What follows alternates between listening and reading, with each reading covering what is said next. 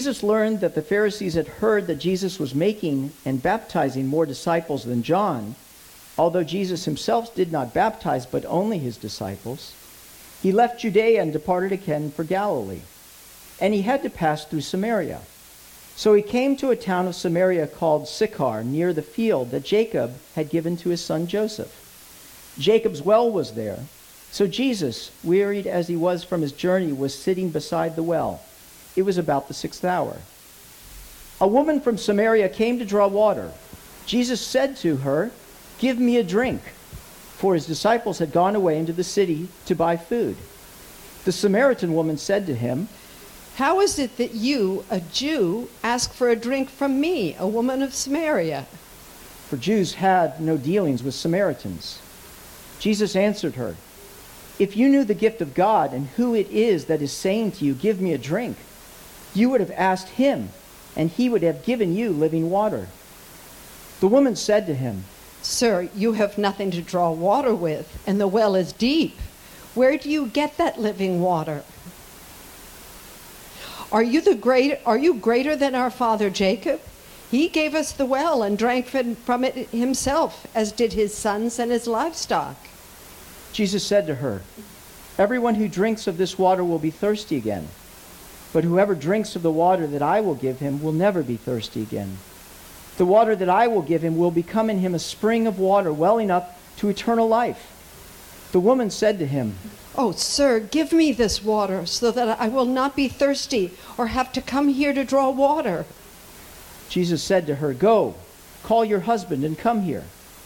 The woman answered him, "I have no husband." Jesus said to her, "You are right in saying, 'I have no husband.' For you have had 5 husbands, and the one you now have is not your husband. What you have said is true." The woman said to him, "Sir, I perceive that you are a prophet.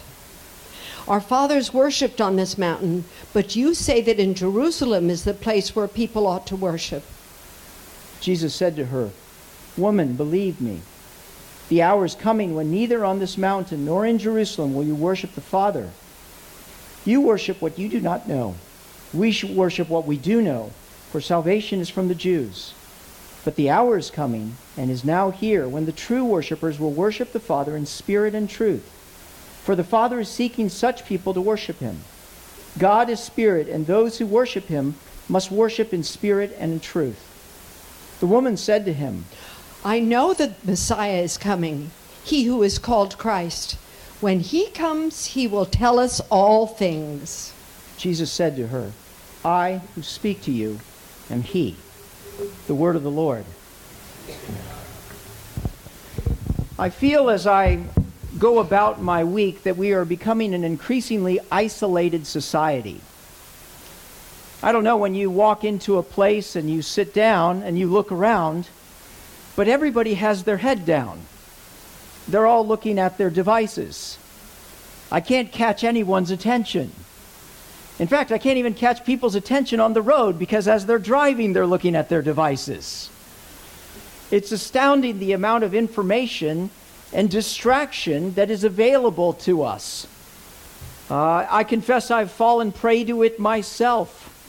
I don't know, even last night as I was preparing the sermon, I found myself watching a man punch a kangaroo in the outback. And I scratched my head going, how can I be here looking at this? This has nothing to do with life, does it? But there's a panoply, there's that word again, of information. And it seeks to isolate us, doesn't it, if we're not careful. You know, the buzzword now is artificial intelligence is on the rise. And maybe the need for humans altogether will disappear. It seems to me that it's so much easier to simply not connect with people, not to know people or be known by people. There's a superficiality in relationships now, isn't there? I mean, it wasn't that long ago even where having people in your home and going into other people's home was part of life. But that happens very, very infrequently. It happens more on Facebook, doesn't it? Where we invite people into maybe an artificial home that we've created. A home in which we can keep people at distance. We can present what it is that we want and hide what it is that we don't want. I think that's led to the marginalization of valuing people. I don't know if you've ever gone to a party and you're talking to someone, and as that person is talking to you, they're really not talking to you, are they? They're talking by you. Because they're looking at you, they're talking to you, but they're looking all around. They're looking at other people. In essence, they're communicating, is there someone of more value out there that I should be spending my time with? It was the magazine publisher and entrepreneur Malcolm Forbes that said you can easily judge the character of a man by how he treats those who can do nothing for him. I think that's one of the reasons why I love this story, Jesus and the Samaritan woman. I don't think there is a greater disparity between two people. We'll learn something about the Samaritan woman, her dubious past, why she is at the well at noon. But here is Jesus, the greatest figure to ever walk the face of the earth. Even atheists will tell you there is no one more influential than the person of Jesus. The ethical system of our society is built on the things that he had to say. And yet the way that Jesus interacts with this woman, the way that Jesus puts himself in her way to interact with her, teaches us so much about Jesus and how Jesus sees people. See, the truth of the matter is that Jesus is the one who sees us in a way that no one else can or will. But Jesus wants to do and will do even more than simply see us. Jesus has the power and the desire to make us into the people that no one else will or can. So I want to enter into this story, so to speak. That's why I had Alex come up here. I want to be a participant in the story, to be there at the well. And we're going to, through this story, see a couple things. Number one, Jesus sees you. Jesus sees you for who you really are. Jesus sees you for who you really would want to be seen as. And Jesus challenges you. That's point two. Jesus challenges you where you're at. And finally, point three, Jesus does something. And if I could just find it, I would. Jesus changes you. Thank you. Jesus sees you. Jesus challenges you.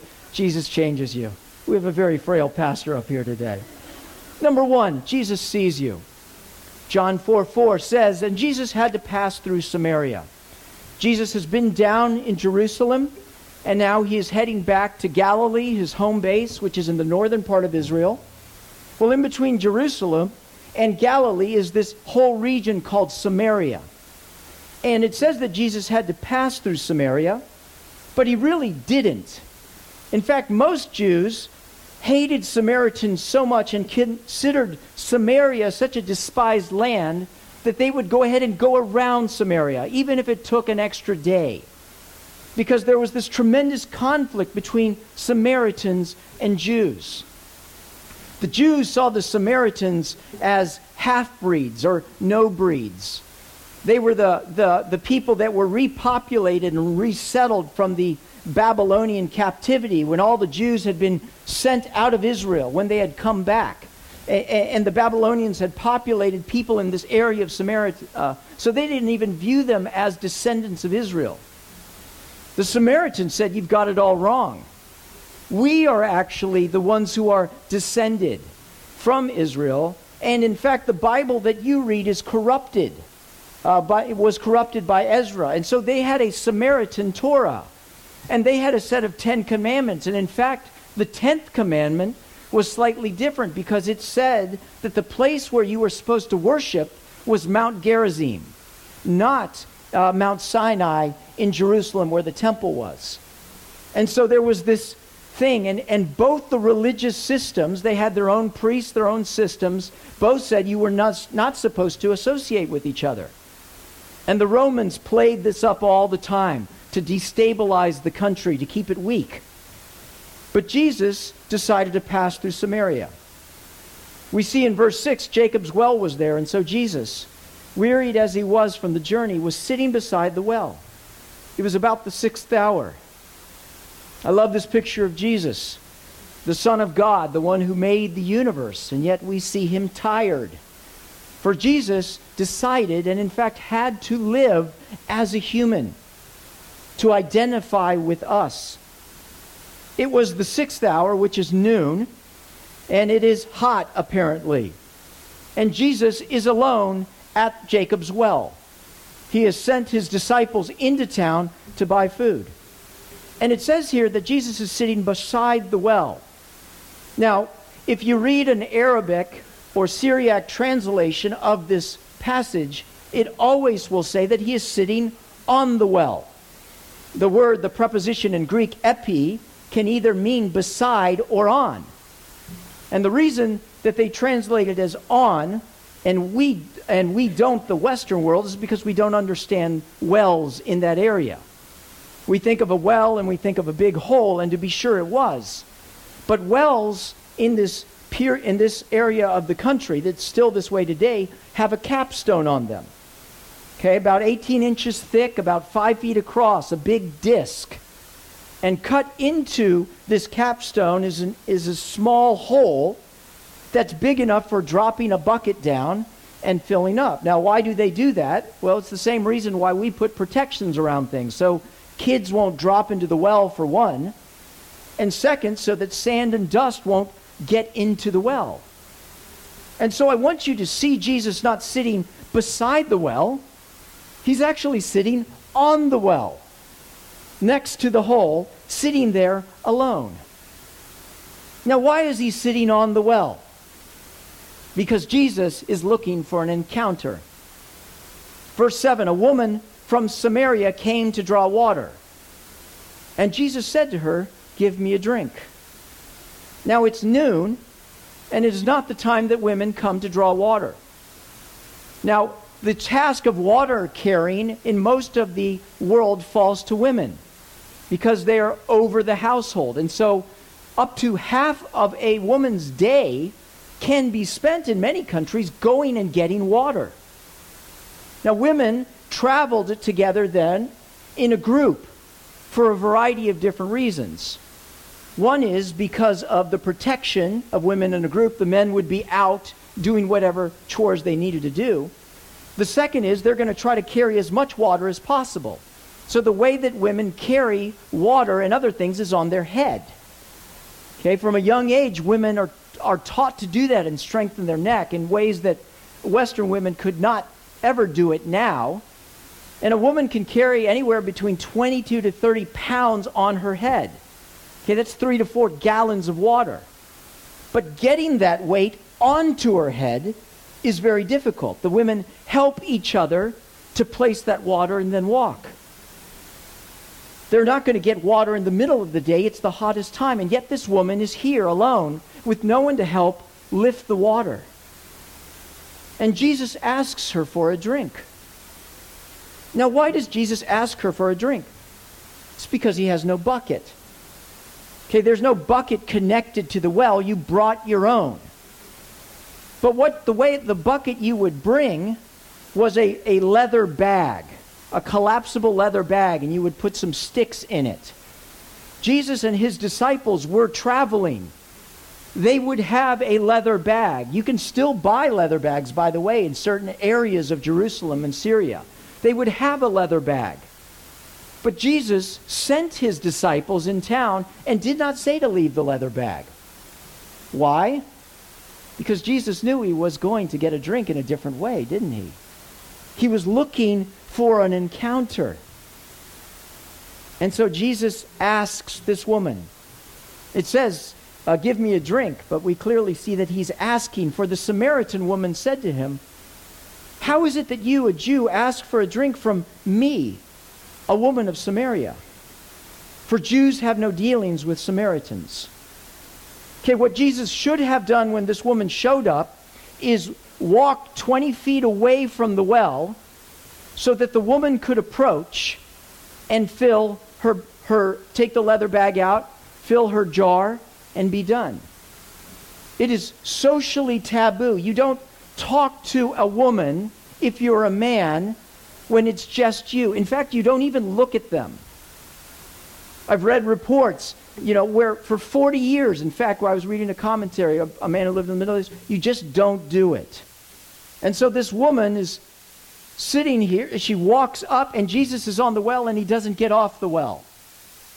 And then he asks her, will you give me a drink? Not only is she a woman and he's a man, she's a Samaritan and he's a Jew. What is Jesus doing here? Why is he setting up this scenario? Jesus is giving to this woman, first of all, dignity.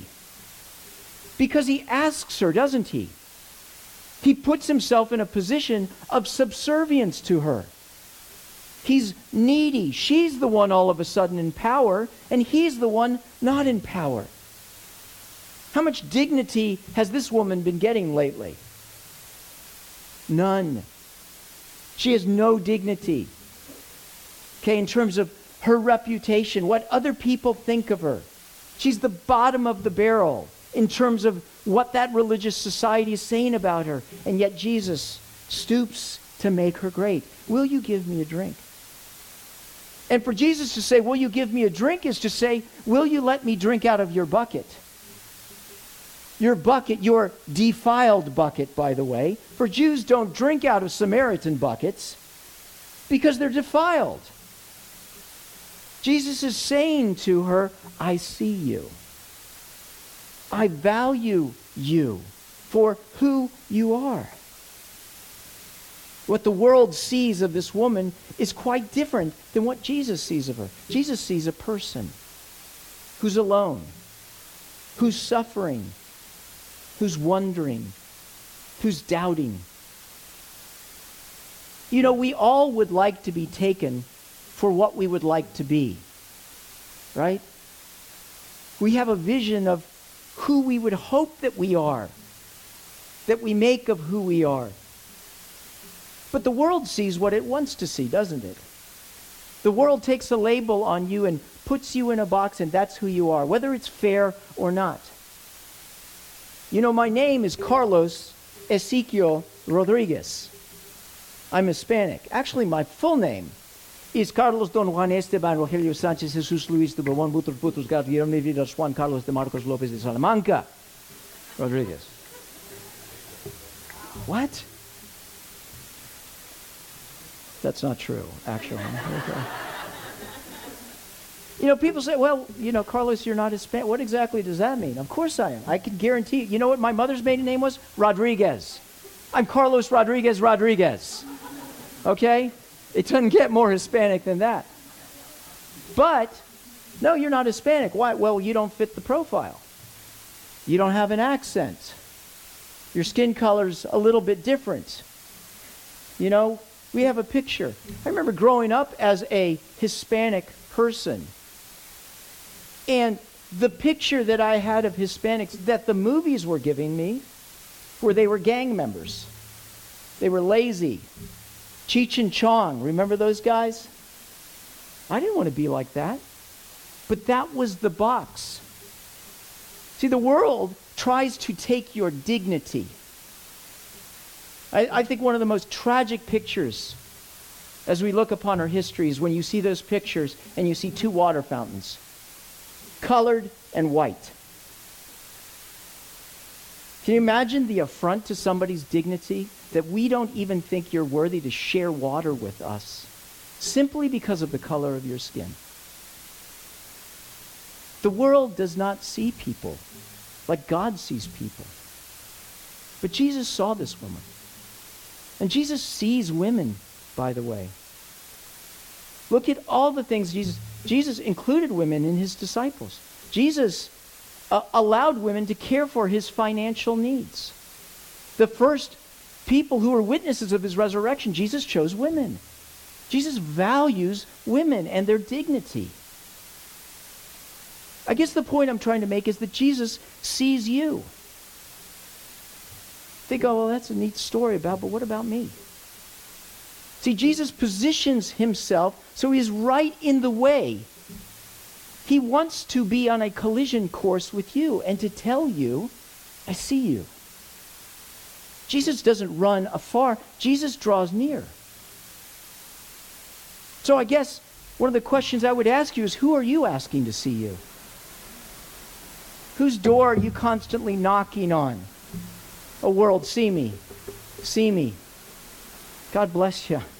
They may not. They probably won't. Your boyfriend, see me. Value me. See something in me. Jesus sees you. Maybe you've given up. Maybe you've just gone into hiding. Kind of like this woman. Well, I want to suggest to you that Jesus is seeing you right now. That this is no accident that you're hearing this message. Jesus sees us, and then Jesus challenges us. Verse 10, Jesus answered, if you knew the gift of God, and who it is that is saying to you, give me a drink, you would have asked him, and he would have given you living water. Jesus has revealed her, that he sees her, and now he begins to give her the gift of revealing himself. And he says that he would have given you living water. The literal translation of that is fresh spring water. A spring of water. In essence, Jesus is saying, I am a well. Here's the guy sitting on a well who's saying, I am the well. The woman takes it literally, doesn't he? You're a well? You have spring water? Sir, you have nothing to draw water with, and the well is deep. Where do you get that living water? It's ironic that Jesus sees her, and yet she refuses to see him. She looks at him, and what does she see? Oh, he's this Jewish guy. Where's your bucket? You don't have any servants. She doesn't see him. Where are you going to get this living water? In fact, are you greater than our father Jacob? He gave us the well and drank from it himself, as did his sons and his livestock. Now, these were fighting words, by the way. All of the hatred kind of boils up. Are you greater than our father Jacob? In other words, we are the rightful children of Israel. A normal Jew would have said, how dare you, Cuthite, say that Jacob is your father. He's our father. I have nothing to do with you. She actually is pushing Jesus away. The one who is bowed down and said, will you give me a drink? But Jesus doesn't run away. I think sometimes we do this, by the way. We hear the promises of Jesus. We've been sold a picture of him, haven't we? Or anybody who offers us water like this. They're out to get something. There's some catch here. Tried this once. Don't sell me it again. But Jesus said to her, everyone who drinks of this water will be thirsty again. But whoever drinks the water I give him will never be thirsty. The water that I give to him will become in him a spring of water, welling up to eternal life. Oh, I'm going to give you water if you'll take it. And if you drink the water that I give you, you'll never thirst again. It's a spring of water, but it wells up in you. In fact, it overflows from you to eternal life. He's speaking not to the thirst of her body, but the thirst of her heart. The thirst to be somebody. The thirst to be at peace with God. The thirst to be known. The thirst to be loved. The thirst to be right with the world. To be right with yourself. And Jesus says, oh woman, so much more am I going to fill you up, that I'm going to make you a well. That people are going to come to you and are going to drink from this well and experience eternal life. And it's too much for this woman. I'm not a life giver, Jesus. My position and my past, I'm disqualified. So here's what I'm going to do. I'll take door number 2. Sir, give me this water so that I will not be thirsty or have to come here to draw water. I'm not going to take living water, Jesus. But if you can give me some physical water, I'll be okay with that. In other words, she'll settle for what I call a cheap Christianity. Let's make a deal, Jesus. You make my life better, and I'll drink from that. That's the water that I'm okay with. And frankly, the truth of the matter is most people settle for cheap Christianity. In fact, that's usually what's ladled out on Sunday at many churches. Trust Jesus, and He will give you a better marriage. Trust Jesus, and He will make your bank account grow. Trust Jesus, and you will have better friends. Most of us settled. The truth of the matter is we're all thirsty. There is a restlessness in our heart that can only be filled by the love of God. But are you settling? Do you want the Jesus that says, I can fill the deepest crevice in your heart? I can fill it up in such a way that you will become a well to other people? Or is that a little bit too close? A little bit too dangerous? No, I'll settle for Jesus who will change my physical circumstances. He'll change my lot in life. I'll settle for a Jesus who will give me a good lifestyle, but not change my life. Jesus did not come to give us water. Jesus came to give us the well. Jesus is in essence saying to this woman, I've come to take up residence in your heart. I've come to be for you all that you lack, all that this world has failed you in. Will you take me? Jesus is challenging the woman, and Jesus challenges us today.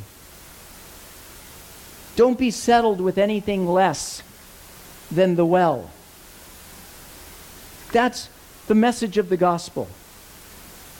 That's the good news, not the good advice of change your life so you can get a couple more trinkets.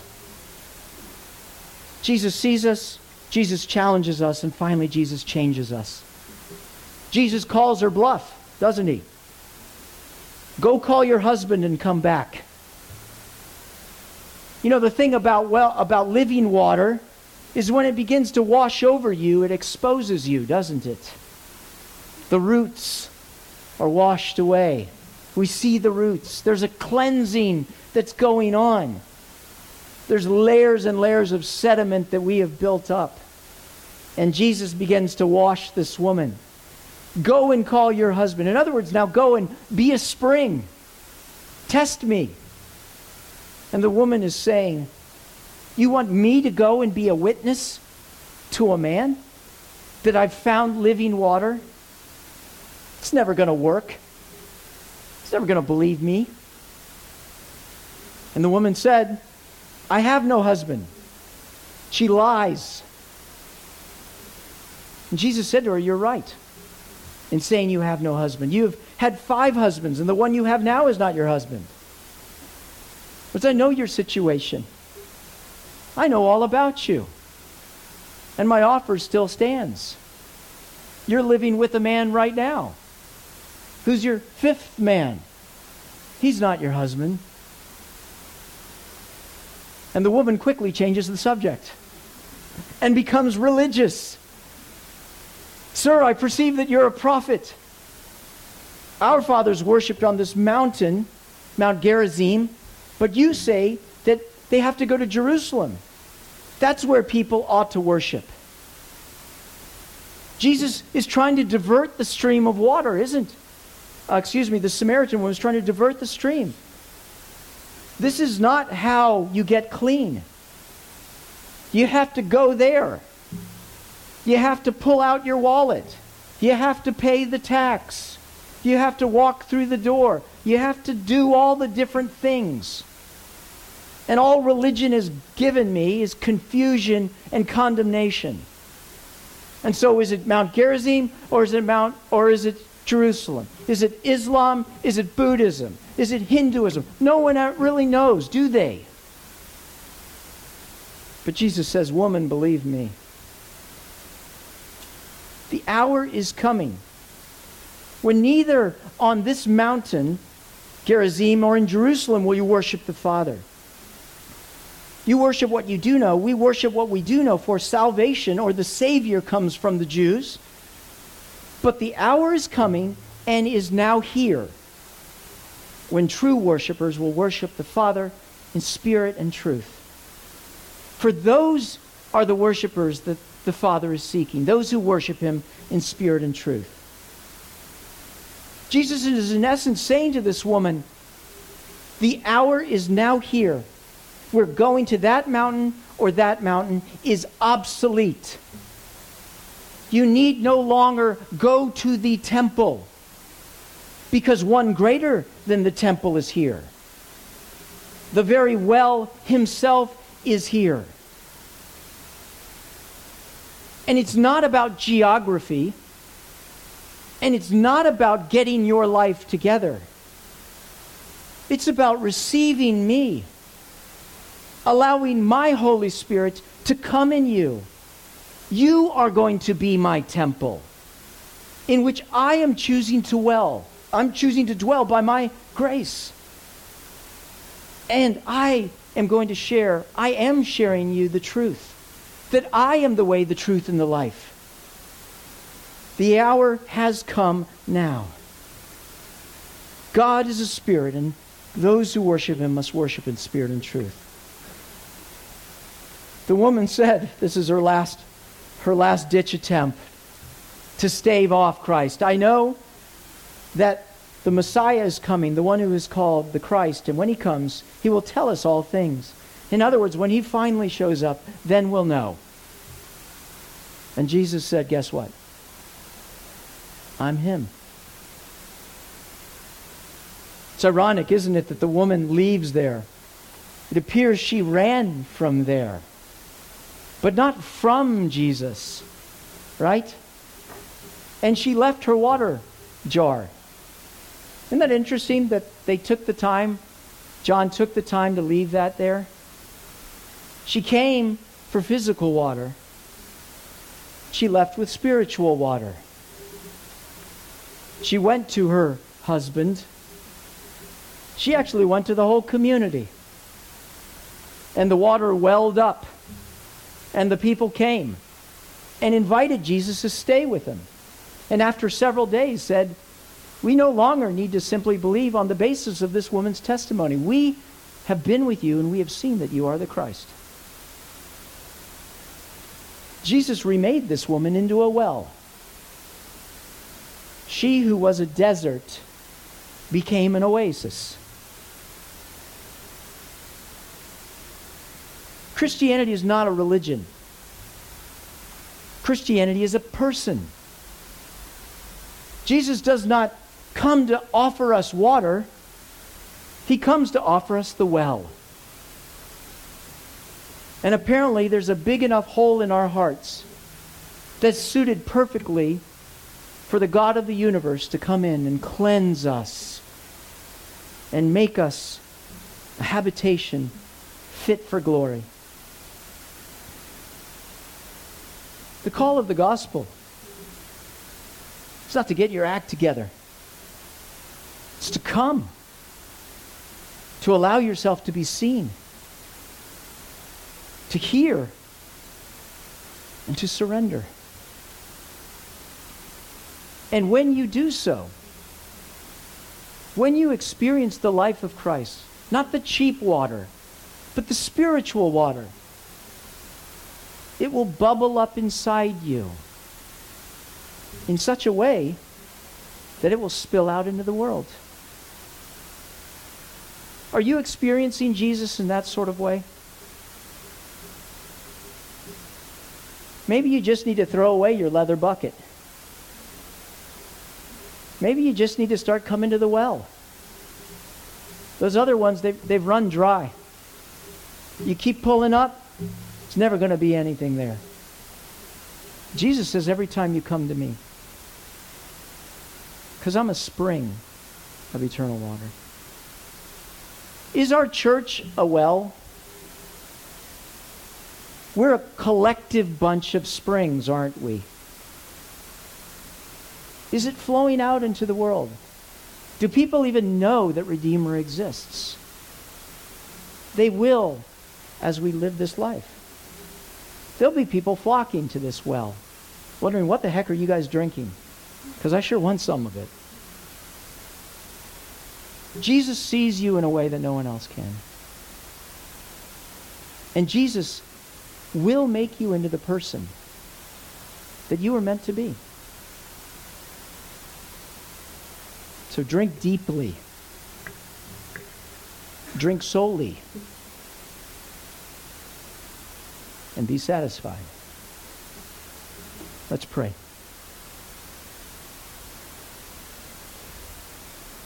God, I'll take the well over the water. For with the well, I have everything that I need. Thank you for the dignity that you bestowed upon me, to see me when no one else would see, and to cleanse me when no one else could or would, and to place yourself in me, that I might have life, that I might be a life giver. Lord, help me to stop going to those wells which have long run dry, and to be satisfied in you and you alone. And let the water flow into my family, into my community, in the world beyond. Let many drink from you and be satisfied. Pray all this in Christ's name. Amen.